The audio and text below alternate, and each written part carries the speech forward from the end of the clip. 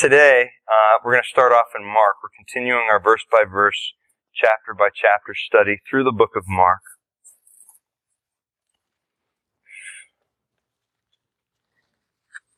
And this is just such humbling material to read. We're going to start in verse 33.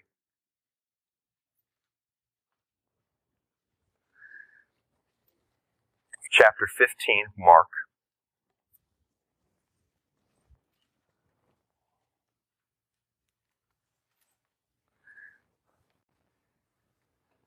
Now when the 6th hour had come, there was darkness over the whole land until the 9th hour. And at the 9th hour, Jesus cried out with a loud voice, saying, Eloi, Eloi, lama sabachthani, which is translated, my God, why have you forsaken me? Some of those who stood by when they heard that said, Look, he's calling for Elijah. Then someone ran and filled a sponge full of sour wine, put it on a reed, and offered it to him to drink, saying, Let him alone. Let us see if Elijah will come take him down. And Jesus cried out with a loud voice and breathed his last. Then the veil of the temple was torn in two from top to bottom. So when the centurion who stood opposite him saw that, he cried out like this and breathed his last. He said, Truly this man was the Son of God. There were also women looking on from afar. Among them were Mary Magdalene, Mary the mother of James the Less and of Joseph, and Salome, who also followed him and ministered to him when he was in Galilee, and many other women who came up with him to Jerusalem. Father in heaven, today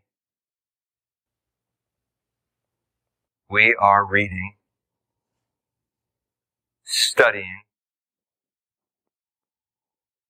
meditating on the death of your Son.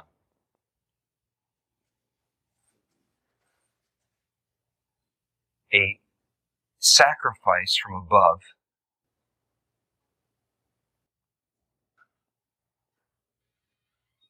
that gives us the possibility of not just life, but abundant life. Help us understand. Father, we know that you're everywhere. We know that you are, as the Bible teaches us, omnipresent. You're present everywhere. When your people gather together with your word, you are here in a very special way. So please speak to us, God. In Jesus' name, amen. For those who have studied history, there is a time period between 456 and 1473 AD. It's called the Middle Ages. It's also been referred to by historians as the Dark Ages. Why? Well, for several reasons. One was that it was the fall of the greatest empire to this point the world had ever seen. It was the fall of Rome. The city was sacked. Barbarian tribes moved in, and life as they know it had ended.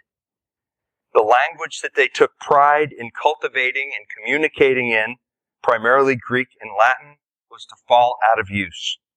The cultural practices they worked so hard to establish would go by the wayside. On top of that, starting in 1300 AD, there was what is called a miniature ice age, where the temperatures cooled for a reason scientists still can't necessarily discern. Now, because of that, what happened was they were unable to grow crops. And because of that, there was a famine. And on top of that, at this time, Science and medicine not flourishing because people are worried about what they're going to eat. But on top of that, in 1347 was the Black Plague, affecting about 20 million. It was a dark time, the Dark Ages. Those living in Europe thought it was the end of the world at that. Now, as we're looking at the book of Judges on Wednesday night, what we see is this. We can see dark times fall on a culture.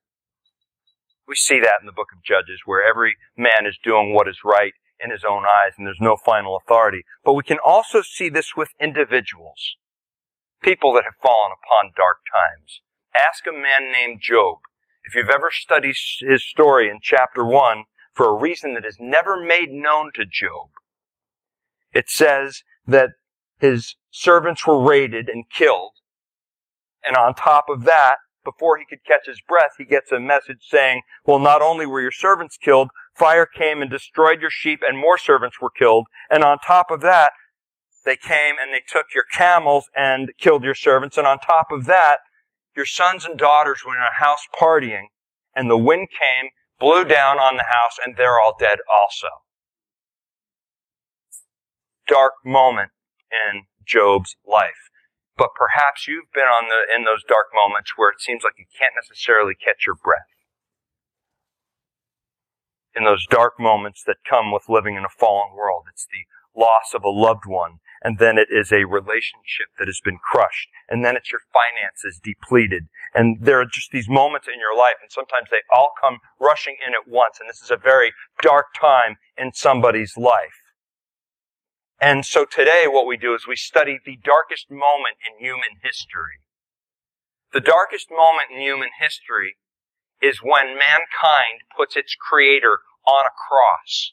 But it's because of that dark moment in human history that we have light. And maybe you've noticed this in your own life. How many of you have learned some of life's greatest lessons during dark periods, during dark moments? Isn't that a great teaching moment, right? Because what happens is that our senses are heightened. Okay, it's dark and we can't necessarily see a way out. So what's happening is we're listening more. We're trying to see better. All right, our other senses are heightened. And so our hope is that today, as we study the darkest moment in human history, the hope is that our ears are open for this message that we're calling What We Heard in the Dark, What We Hear in the Dark. What we hear in the dark. So as we study this passage today, we're going to start with verse 33. And it says here, now when the 6th hour had come, there was darkness over the whole land until the 9th hour. Now stop there for a moment. This is believed to have been between 9 a.m., somewhere around between 9 a.m. and 12 p.m. All right? And so there's a 3-hour window here where it wasn't usually dark. But now darkness has come upon the land, and here's why. Because the Creator, who spoke all things out of nothing, He can make it dark when it's supposed to be light, and He can make it light when it's supposed to be dark. God can do that. And so, during this moment, what we see is a real physical darkness. Now, physical darkness is a part of God's design. And we can see this in so many ways. Everybody do something right now, and just for a moment. This is not going to be difficult. You ready? Shut your eyes.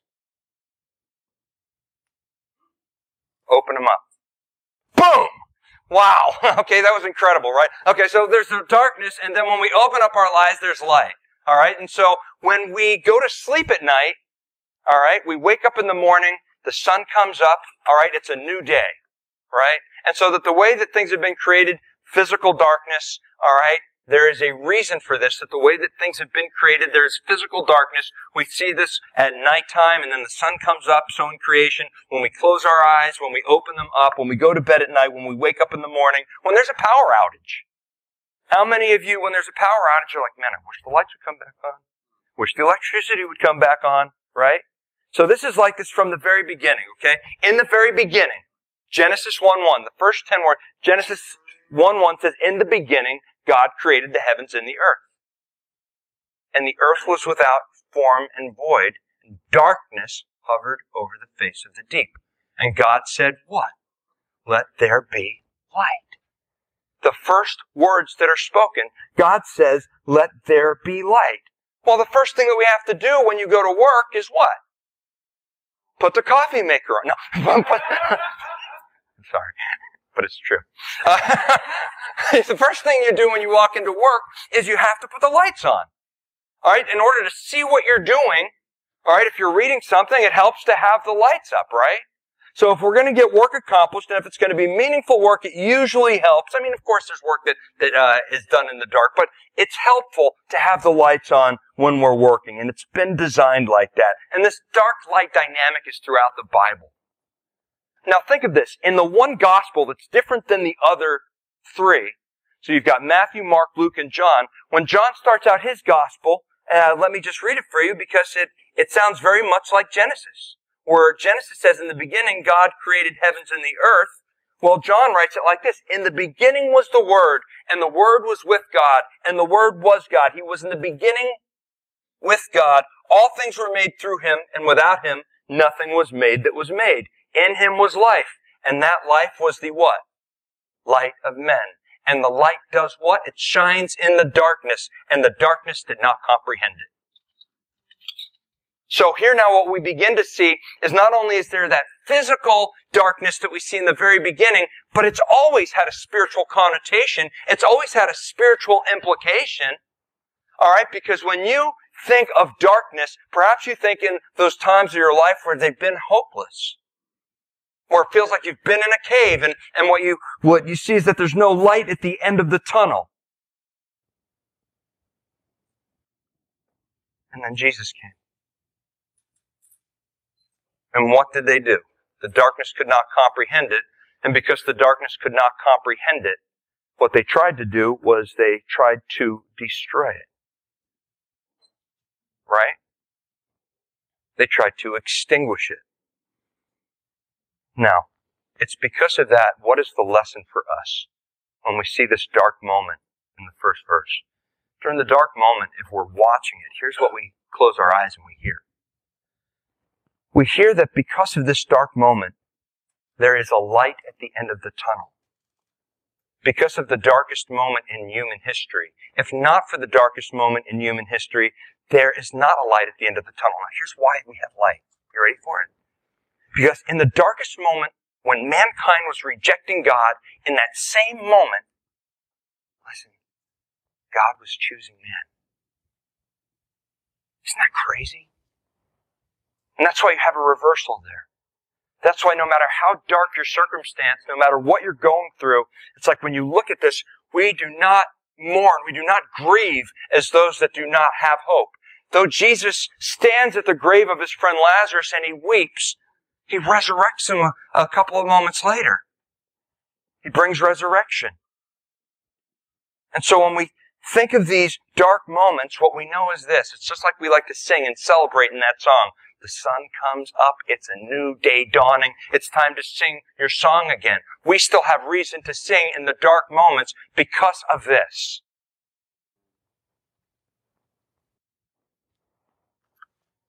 A few things that you need to know about dark moments, just real quick before we move on to our next point. One is that dark moments are inevitable in a fallen world. Inevitable. In a world that is separated from God, dark moments, they're unavoidable. They're gonna happen. But the second thing is this. Dark moments create a longing for the light. I know I've told this story in here more than once. Trying not to wake the wife and children up. And trying to go to the bathroom at night. And Hannah had left one of her little type trucks in the bathroom.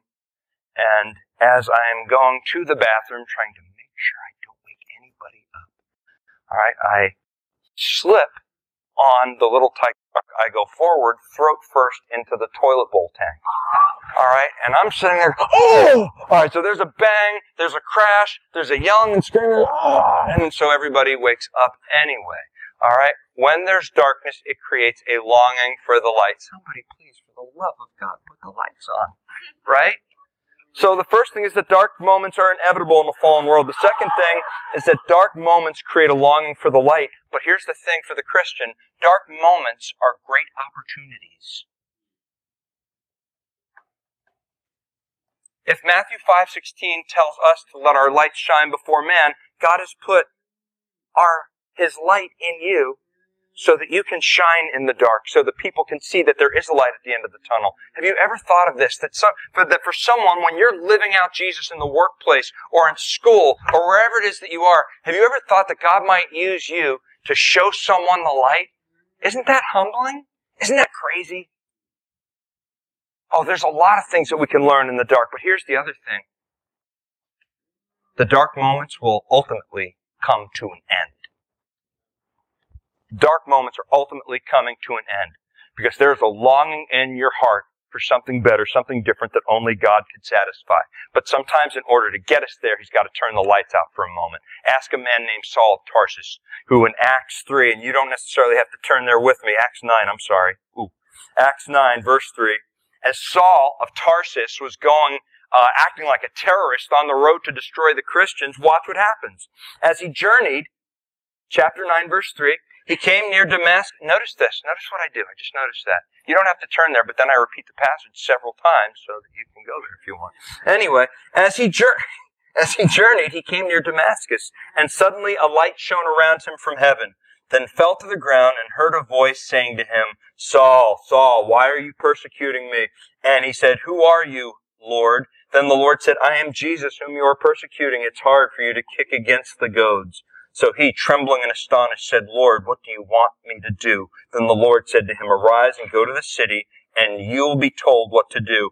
And the men who journeyed with him stood speechless, hearing a voice but seeing no one. Then Saul arose from the ground, and when his eyes were opened, he saw no one. But they led him by the hand and brought him to Damascus. And there he was 3 days without sight. What does God do to get his attention? He says, listen, you're done persecuting my church. Lights out, you work for me now. We're finished. Yeah, and that deserves at least a bark and possibly an amen. Yeah, it's like lights out. All right? Lights out. I've got your full attention. Because now you who are in control of everything, now all of a sudden you're being led in the dark, and you can't see until I say you have sight, and now I've got your attention. Has it been a dark moment in anybody's life that has been used by God to get your attention? All right, so there's a lot that we can hear in the dark, right? You're in a dark situation. One place that you can start always is at the cross. You start at the cross. Just blow your mind that bleeding, bruised, struggling to breathe, your Savior is hanging on it, saying, I love you, like this. Alone.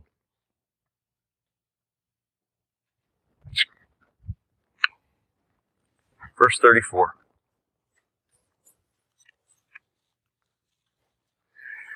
And at the 9th hour, Jesus cried out with a loud voice, saying, Eloi, Eloi, lama sabachthani, which is translated, my God, why have you forsaken me? Stop right there. You see it? As he's hanging there on the cross, there's a cry that rings out through all of history. So the first thing that we saw was a cloud of darkness, but now we have a lesson that we're going to learn from a cry of despair. My God, why have you forsaken me? The audio. Just think about what he's saying. My God, why have you forsaken me? Does that scripture sound familiar to anyone? It should. If you look in your Bibles, sometimes they have a little marking by specific verses, and these markings tell you where you can reference it in the Old Testament. And where you can reference this phrase is from Psalm 22, and you might want to turn there. It's King David, the man after God's own heart. He's finding himself in a place where he's feeling abandoned by God. Now, this is hundreds of years. Check this out. This is written hundreds of years before the crucifixion. It's written hundreds of years before Jesus hangs on that cross. And chapter 22, verse 1 says, this is King David writing, the man after God's own heart, my God, why have you forsaken me? Why have you abandoned me? King David had moments in his life, the man after God's own heart, where he felt alone, where he felt that he was in a dark place. And what happened was what emanated from his soul, from his heart, cried out, my God, why have you forsaken me? But check this out. It's further on in the psalm. We're not going to read the whole thing, but look down at verse 16, where David writes it like this. He says, for dogs have surrounded me. The congregation of the wicked has enclosed me. They pierced my hands and feet. Wait a second. They pierced my hands and feet? This is before crucifixion was a practice. They pierced my hands and feet. I can count all my bones. They look and stare at me.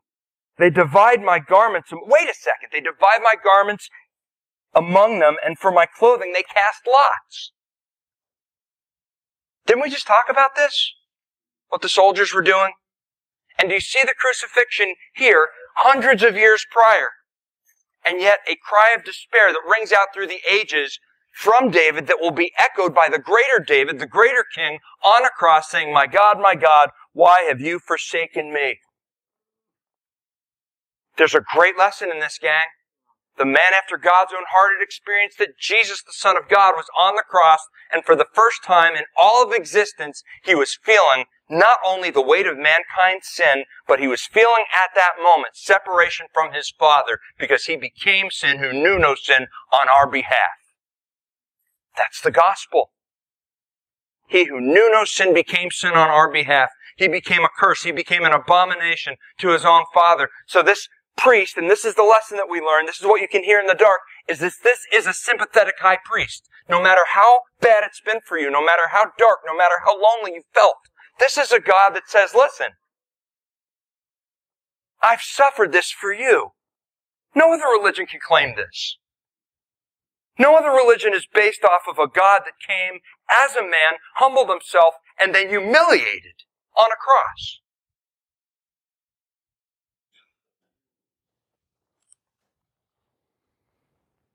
My God, why have you forsaken me? Here's the lesson, man. Not only is he a sympathetic high priest,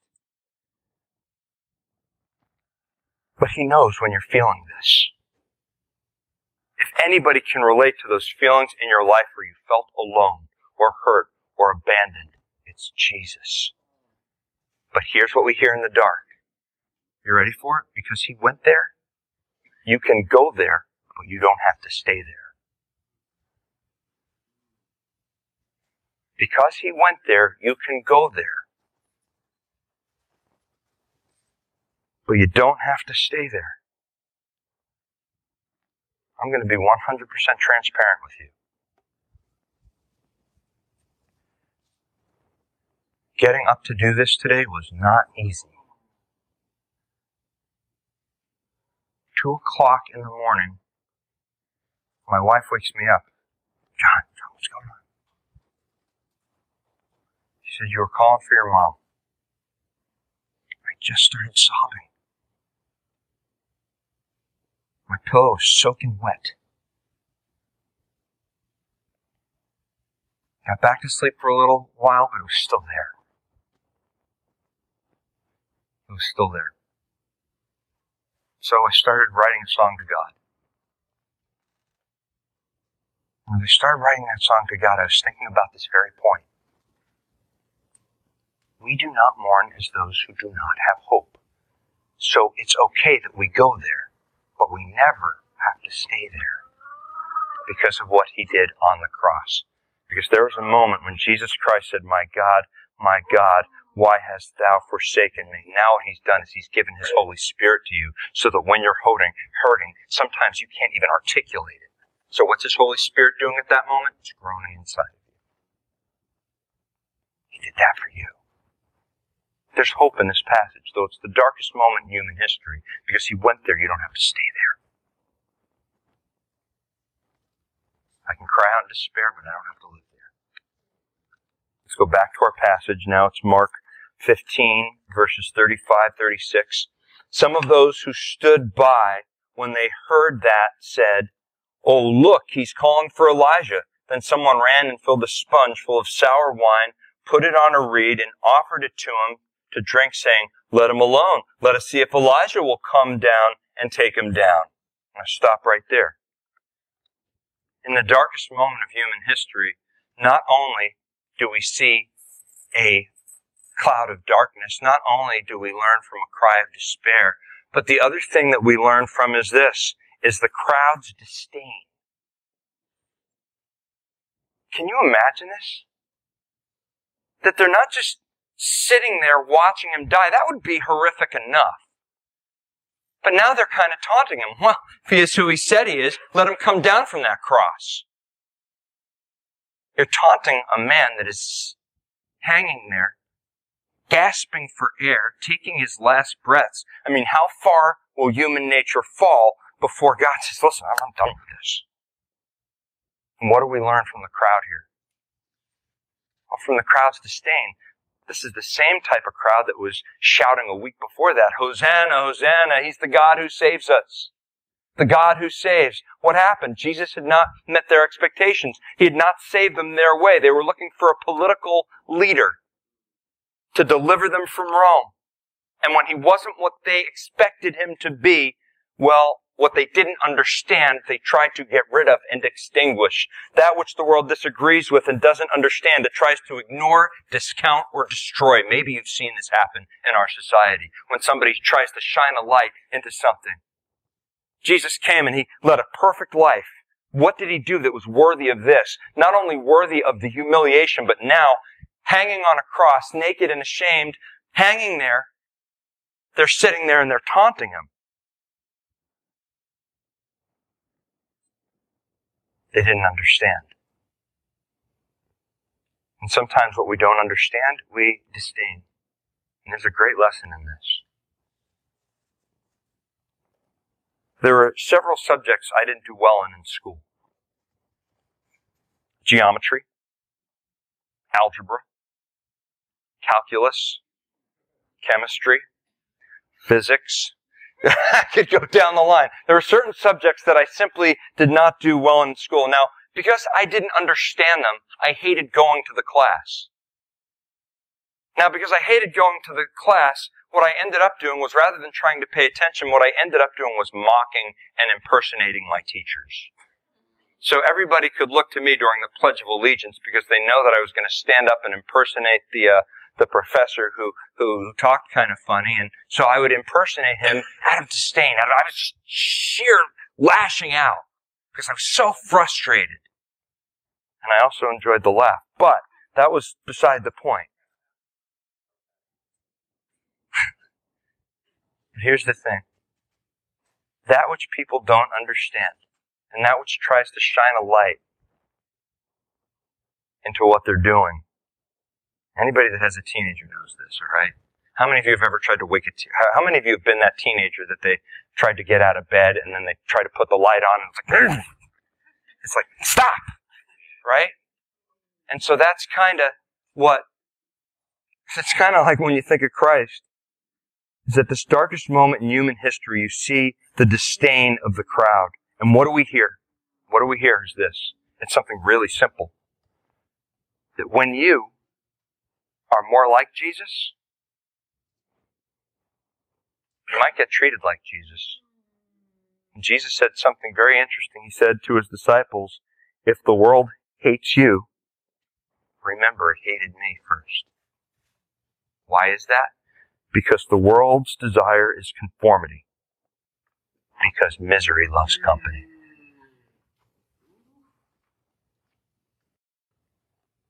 The world's desire is conformity because misery loves company. So the more you act like Jesus, it doesn't necessarily mean that things are going to be easy for you.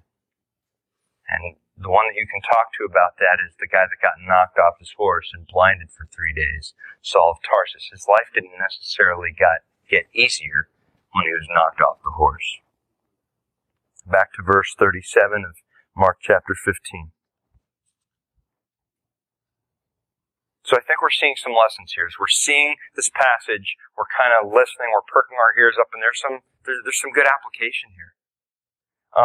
Verse 37, and Jesus cried out with a loud voice and breathed his last. Stop right there. There, they killed him. They killed him. He came for this purpose. He came to die. He told Pilate something very interesting.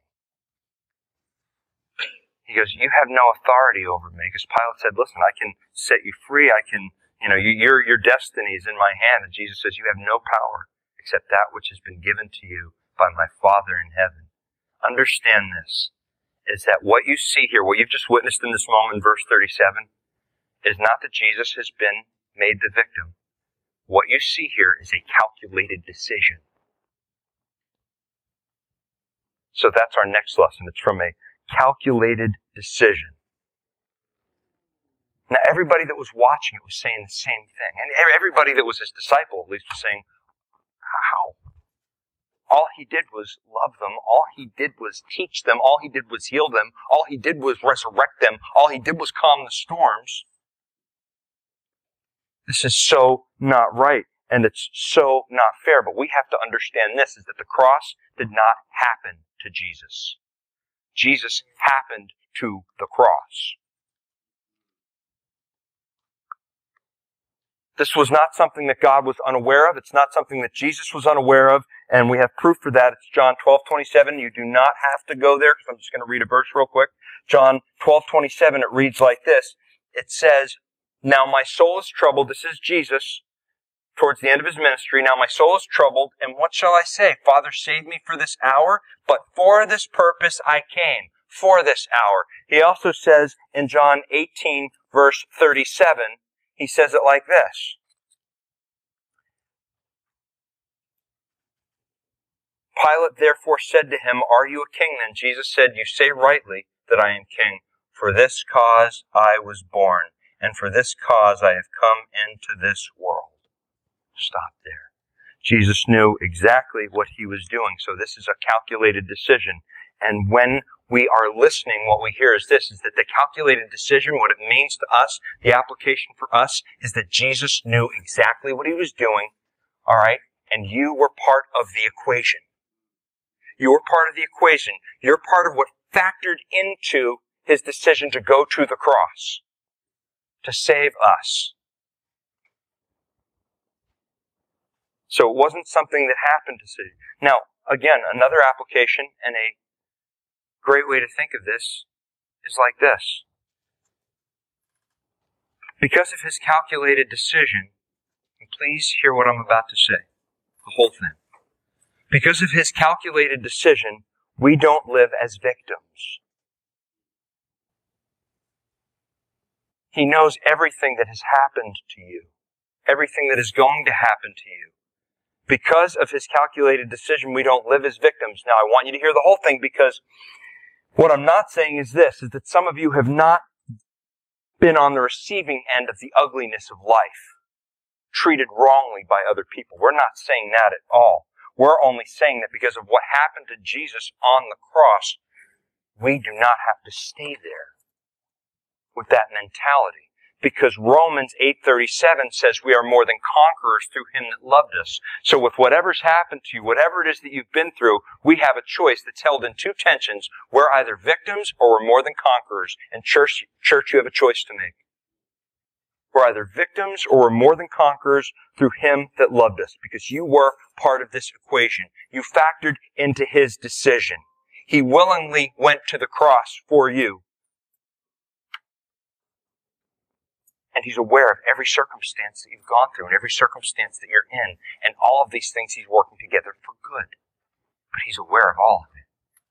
Every bit of it. So the cross was a calculated decision. And whether or not you found yourself in tough circumstances because of choices you've made, or simply because we're living in a fallen world, he is way aware of it.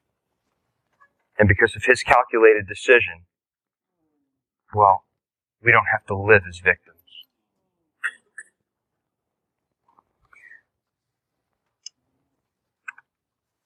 We're going to go on in Mark 15. We're now in verse 38. It says, "Then the veil of the temple was torn in two from the top to the bottom." And all God's people said, "Ruh-roh." Okay, the veil was torn in two from the top to the bottom. Now, we don't necessarily know how thick it was. We don't know how thick it was. A lot of people suggest it was a hand's breadth. Some people would say that it was 4 inches, 9 centimeters. However thick it was thick enough to separate the ark from what was in the rest of the temple, that area that the ark should have been in.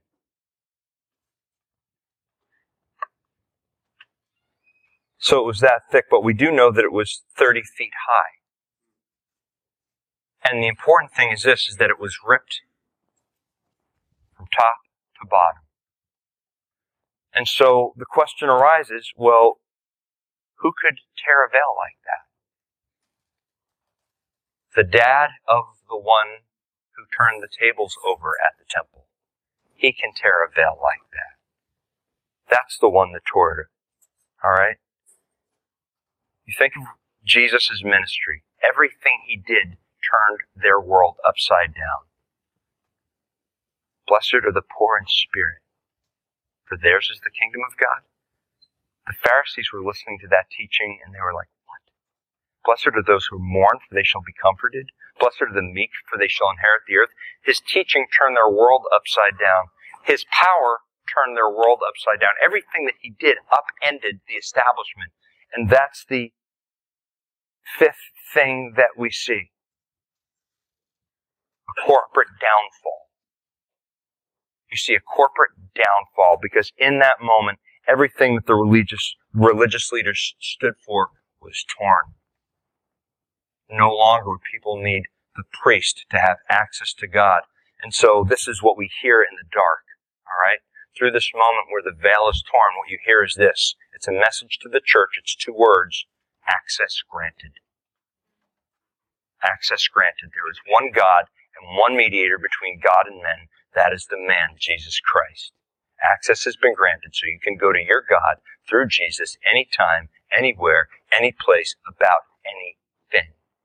Because what happened was when that veil was torn, the religious establishment went bye-bye.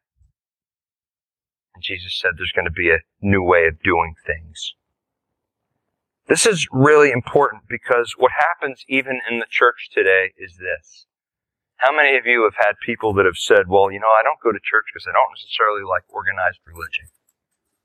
That's why I love it when they come here because we're not all that organized. Just saying. Organized religion. What happens is this through the ages, even in movements of the church. Even in movements of the church, that which starts in the spirit somehow has its way of reverting back to the things of the flesh. In every great movement of the church, you've seen this happen through the ages. Something that starts in the spirit reverts back to the things of the flesh and becomes, again, very, very religious. And so, what happens at this moment is that there's a corporate debacle. And now there's one sacrifice, one high priest, one mediator, which means that you and I have access to God. Now, sometimes we'll take a look at the church quite critically. I'm guilty of this, by the way. We can take a look at what's happening in the church quite critically. Now, we have to exercise discernment in what's happening in the church, but sometimes we can cross the line of discernment and we can go to criticism. And we're still criticizing the bride of Christ. It's still the bride of Christ. If there's blatantly false teaching, that's one thing. It should be called out. But we need to be very careful. Before you start talking about that, maybe sometimes what I'm finding is this, is that God's trying to upend some tables in my own life. And this then becomes a matter of trusting the Holy Spirit to help me get the plank out of mine. Have you ever read that passage about Jesus taking the plank out of your own eye before you start to remove the speck in your brother's? Do you know how gross that is? I'm a nurse. I mean, if somebody had a plank in their eye, it would be disgusting. I mean, you think about this piece of wood lodged in your eye, right? It's kind of a gross little analogy that Jesus gives when you think about it. But the fact of the matter is that when we take a look at the corporate downfall of the church, is that what we hear is that Jesus established complete access. Access has been granted to us. Verse 39. Actually, no, verse 39. So when the centurion, this is one of my favorite verses in all Scripture. So when the centurion who stood opposite him saw that he cried out like this and breathed his last, he said, truly this man was the Son of God. Here's why this verse is special to me. I'll just share it with you. Because as a kid, at 11 or 12 years old, I made Mom and Dad rush home from church Easter Sunday because a new movie station in town was playing The Greatest Story Ever Told. And it's an old movie about Jesus. And all week they had been advertising The Greatest Story Ever Told. And I'm thinking, with John Wayne, they said. John Wayne? All right, surely I'm thinking that John Wayne's playing Jesus. Well, blessed are the poor in spirit, for theirs is the kingdom of God. But then I started watching the movie as an 11 or 12-year-old, and I'm watching, and about a half an hour into the movie, I realized that he's not even John the Baptist. Repent, the kingdom of God is at hand. So he's not John the Baptist, he's not Jesus, and they're like, The Greatest Story Ever Told, starring John Wayne. About 2 hours and 40 minutes into the movie, a Roman centurion stands at the top of a hill, and he does this. Truly this man was the Son of God. That's his only line in the movie. I watched 2 hours and 40 minutes, and you're like, you should have been watching it for Jesus in the first place. Rebuke me later. 2 hours and 40 minutes. But what we have is this. And you know what? And as I'm thinking about it even right now, the movie is kind of like indicative of what happens here. It takes them so long to realize, and all the events to unfold to realize, truly this man was the Son of God. It was the Roman soldiers that were sitting there taunting him, mocking him, beating him, putting a purple robe on him, and Hail, King of the Jews, and mockingly worshiping him. And finally, one soldier stands up after he sees the darkness, after he sees all of this unfold, he finally stands up confidently and says, truly this man was the Son of God. And now what we learn from is a confident declaration. But what does it take to bring us to that confident declaration? A very dark moment. Most of you didn't find Jesus when things were going well. A lot of you found Jesus when things were not going well. Matter of fact, when things were downright awful and you finally said mercy, and he said, okay. You came to Jesus when you didn't have much to offer. It wasn't like, okay, well, John is a successful doctor, he's this, he's that, and now he's coming to me, and wow, boy, does he have a lot to offer. No. I'm broke. I'm crushed spiritually, mentally, physically. Okay, God, I'm sorry. I have nothing to offer. He says, all I want is your heart. I proved that by the cross. So a confident declaration, what we hear in this dark time, the lesson for us is that sometimes it's only in the dark moments when people finally hear the truth and declare it. There's a great church figure named John Wesley. 1735, John and Charles Wesley were on their way to America as, listen to this, they were on their way to America as Anglican missionaries. A group of Moravian immigrants from Germany were also on the ship. A terrible storm developed at sea, and they were in danger of being shipwrecked. The Moravians were in the midst of a worship service and praising God with much intensity. Wesley was terrified. Wesley recounts the event in his diary. In the midst of the psalm where their service began, the sea broke over, split the mainsail in pieces, covered the ship, and poured in between the decks as if the great deep had already swallowed us up. This is what he writes in his journal. A terrible screaming began among the English.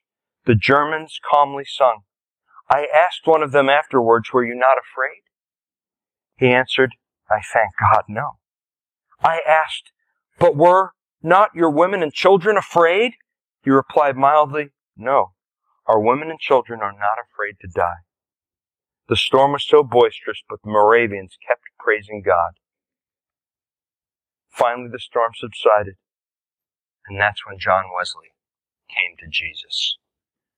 That's when the missionary truly, fully turned his life over to Jesus in that dark moment. He was already a missionary.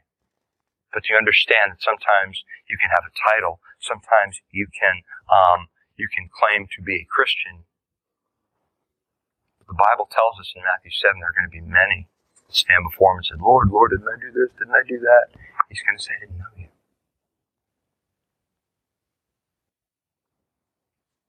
We see a confident declaration from a Roman soldier. And the last thing that we see is verse 40 to the end. There were also women looking on from afar, among whom were Mary Magdalene, Mary the mother of James the Less, and of Joseph and Salome, who also followed him and ministered to him when he was in Galilee, and many other women who came up with him to Jerusalem. And so this is the seventh thing that we see, and this is committed dedication. Committed dedication. What you see, it's the women that are there. Ladies, your role in the church I cannot emphasize the importance of how God uses the women in the church enough. What we'll see next week is that it's the ladies that were given the most important message and the most important meeting in all time with Jesus. And so often in the church today, undervalued, taken for granted, not poured into, neglected. This is really, really important because where were the guys? Where was Peter? Where was John? Where was James? Where was Judas? Well, we know where Judas was. But where were the guys? All right? Where were the guys? Where were the guys? The guys were all home with the covers pulled over their heads. And it was the women who, though they didn't understand exactly what had just happened, though they didn't understand it, they were there. They were still there. And what you see is committed dedication. What we hear is this. We see the committed dedication, but what we hear is this, is that in the dark, when we keep the faith, we're still available for the great things that God wants to do. These women are still there. They're still in the batter's box when the enemy is playing fast pitch because they understand this. They don't understand necessarily the full ramifications of how this is played out, but they trust God. They're trusting God, and they're still there. They most likely aren't sitting there saying, boy, he did that for me. Most likely they're saying there, boy, this is so unfair. They killed him, but we love him, and we don't understand what just happened. But maybe that sounds like you sometimes. I don't understand what he's doing in my life, but I love him. And I know that if he sent his son to die on a cross, I know that I'm not going anywhere. Committed dedication. There's a lot that we can hear from this passage about the darkest moment in human history. Especially to those that would look on and say, well, you know what? This God, the God of Christianity, I look at this world today and things are just not fair. I remember that there was an actor, I'm pretty sure it was Robert De Niro, when they asked him if he believed in God. And De Niro said, well, if there's a God, there's some things he's going to have to answer for. To you? Why? Because of your Academy Award? I don't think so. Listen. There's an illustration. At the end of time, billions of people were scattered on the vast plain before God's throne. Some shrank back from the brilliant light before them, but many other groups talked heatedly, not cringing with shame, but with belligerence. Can God judge us? How can he know about suffering? Snapped a pert brunette. She ripped open a sleeve to reveal a tattooed number from a Nazi concentration camp.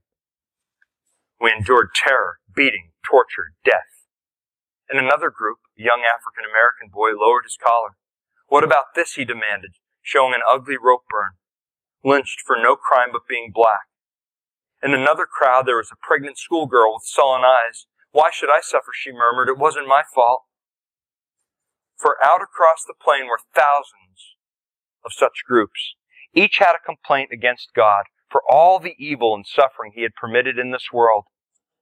How lucky God was to live in heaven, where all was sweetness and light, where there was no weeping and fear, no hunger or hatred, no sickness or sorrow. What did God know of all that humankind had been forced to endure in this world?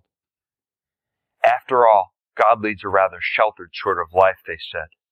So each of these groups sent forth a leader, especially chosen because they had suffered the most: a Jew, an African American, a person from Hiroshima, a horribly deformed arthritic, an AIDS victim. In the center of the vast plain, these leaders consulted with each other. At last, they were ready to present their case, item by item, leader by leader, to God. It was rather pertinent. Before God could be qualified to be their judge, He must endure what they endured. Their decision was that God should be sentenced to live on earth as a human being, as a man. Let Him be born of the most despised race, the Jew, in poverty-stricken conditions. Let the legitimacy of His birth be contested. As a child, let Him be forced to flee as a refugee and live several years in a foreign country. Then give Him a work to do and an ideal to uphold that is so difficult that even His own family will think that He's out of His mind when He tries to do it. Let Him be betrayed by His closest colleague into the hands of those who hate Him. Let Him face false charges, be tried by a prejudiced jury, and convicted by a cowardly judge. At the last, let Him see what it means to be terribly, terribly alone, forsaken by all His friends. Let Him be tortured. Then let Him die. Let Him die the most excruciating and humiliating death possible before a taunting, reviling crowd that not only verified His death, but contributed to it. As each leader announced his portion of the sentence, loud murmurs of approval went up from the whole assembled throng. When the last leader had finished pronouncing his part of God's sentence, there was a long silence. No one uttered another word. Nobody moved. For suddenly, when they saw Jesus, everybody knew that God had already served His sentence. So what does this mean to your dark place? He's been there. We're going to show you a video right now. And I can't shut the lights off in the room. Here's the thing, when you want the dark moments in this room, you can't necessarily have them. Oh, this will be what heaven is like. There. Okay, how about the application there? Alright, so we've got a little video for you for a little bit more application, and then we're going to close.